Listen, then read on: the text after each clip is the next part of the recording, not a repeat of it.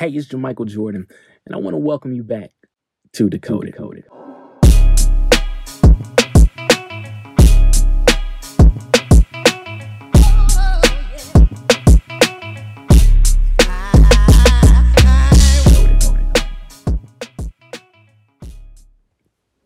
There's a story about two men who had an argument. To settle their matter, they went to a judge for arbitration. The plaintiff made his case. He was very eloquent and persuasive in his reasoning. When he finished, the judge nodded in approval and said, "That's right. That's right." On hearing this, the defendant jumped up and said, "Wait a second, Judge. You haven't even heard my side of the case yet." So the judge told the defendant to state his case, and he too was very persuasive and eloquent. When he finished, the judge said, "That's right. That's right." When the clerk of the court heard this, he jumped up and said, "Judge, wait a minute. They both can't be right." The judge looked at the clerk and said, "That's right. That's right." You see, this courtroom illustration is an example of what the internal dialogue often sounds like within our own head and heart. Inside all of us, there are always two different truths constantly fighting to victor over the other. One truth is called subjective truth, and the other is called objective truth. While these truths sound familiar and very similar, they are indeed very different. Subjective truth is a truth based off a person's perspectives, feelings, or opinions. For everything we know is based off of our input, our senses, and our perception. It is our subjective truth that form our thinking and validates our behavior. Subjective truths are formed by our past and personal experiences. For example, I don't like shellfish. I think that they are the most disgusting and deadliest thing a person could ever put in their body. That's my truth, and I'm sticking to it. Now, you, on the other hand, may absolutely love shellfish. You may think that they are the most delicious snack on the planet. The fact that I even mentioned them may have made you want to run out to the store and buy a whole case full of crab legs right this minute. But what you don't know is the reason why I detest shellfish.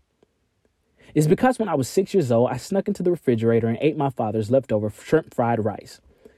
And I ended up throwing it up all over the kitchen floor. And every time since then that I have tried to eat shellfish, I have had the same allergic reaction. This has been the case my entire life, which has formed my very own subjective truth regarding shellfish.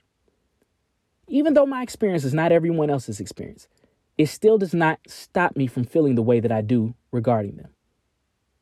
Now, objective truth is different.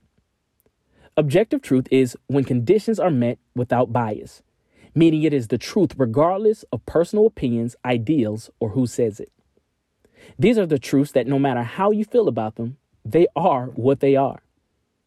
Truths like staring at the sun with your naked eye for too long can lead to blindness, or years of smoking cigarettes can lead to cancer.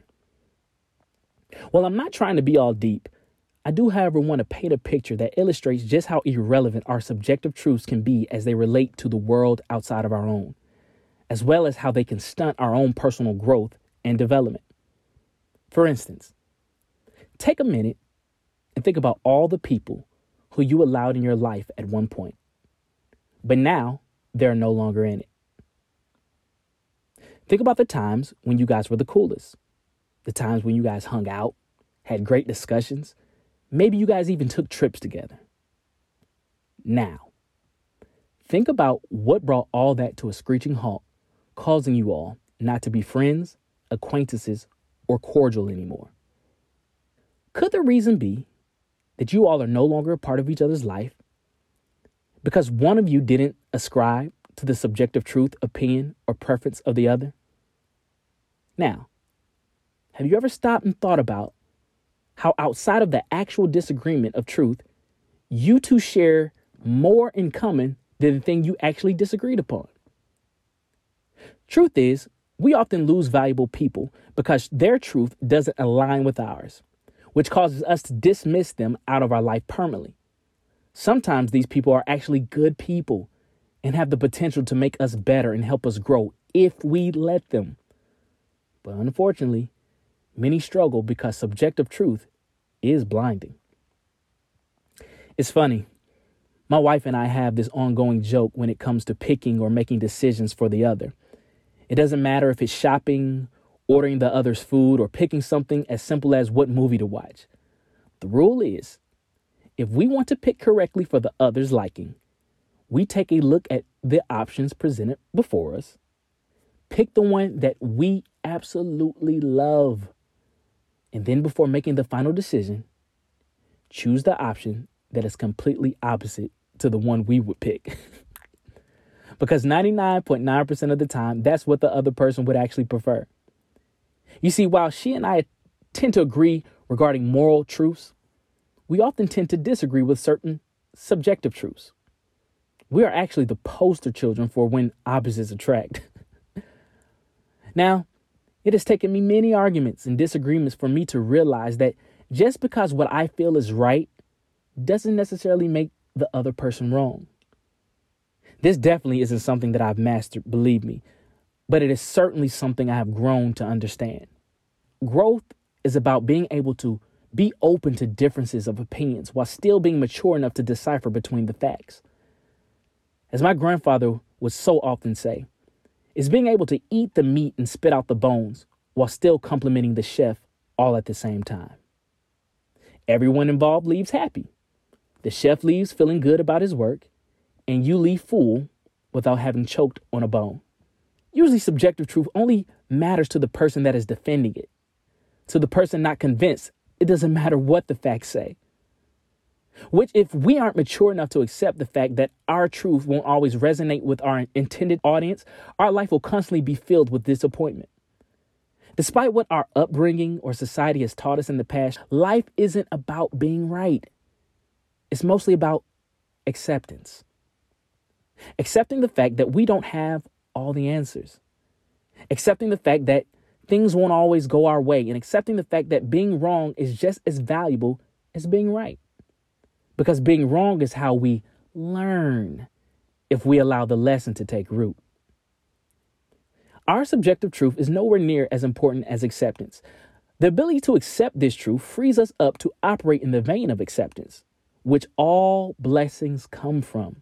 When we are hung up on our own subjective truths, we shut doors and blessings and potential opportunities. You never know what blessings life may intend for us to have, but when we refuse to let go of our own prejudiced truths, we can miss them. Trust me, I know very well how difficult it can be to move from personal truth to acceptance. But if it helps at all, I want to give you a list of benefits that acceptance brings to our life when we learn to embrace it. Benefit number 1, acceptance helps us to develop humility. Whether it's the state of the world, our neighborhood, our colleagues, neighbors, or family members who upset us, when we learn to accept and acknowledge that we are not in charge of the show and that we are not the governing party and power of the entire world, we simply play a small role in the grand scheme of things. Understanding this will also help to relieve us of unnecessary stress. Number 2, acceptance helps us become better problem solvers. Maybe we hate to accept that we have problems or issues.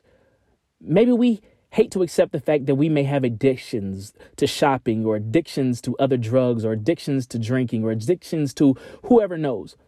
Maybe we have guilty consciences because of past mistakes that we made. Or maybe we have yet to realize just how much we hate our jobs because they no longer fulfill us. However, once we acknowledge and accept reality rather than staying in denial or resistance, we are in a better position to consider or put options and make appropriate action plans to get us out of that situation. After all, rejecting reality does not change reality.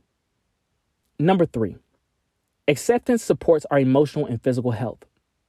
Resistance or denial can throw off our equilibrium dramatically. Due to the stress we create when we say, through our thoughts, feelings, words, or behavior, that this is something I cannot stand. With acceptance, we're likely to have a lot more energy at our disposal because we no longer have to exert effort trying to avoid, deny, or push away our feelings.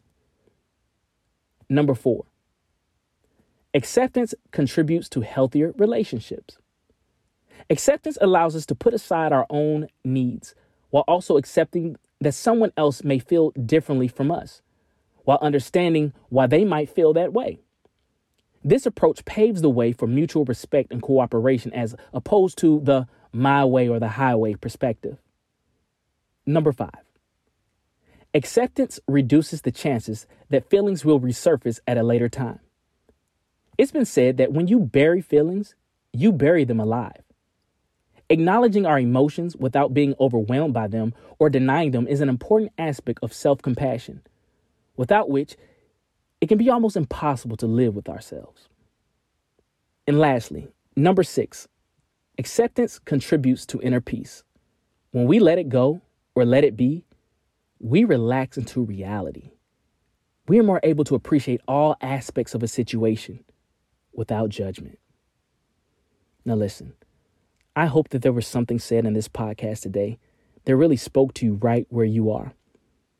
I hope you begin to understand that it's okay to not always be right.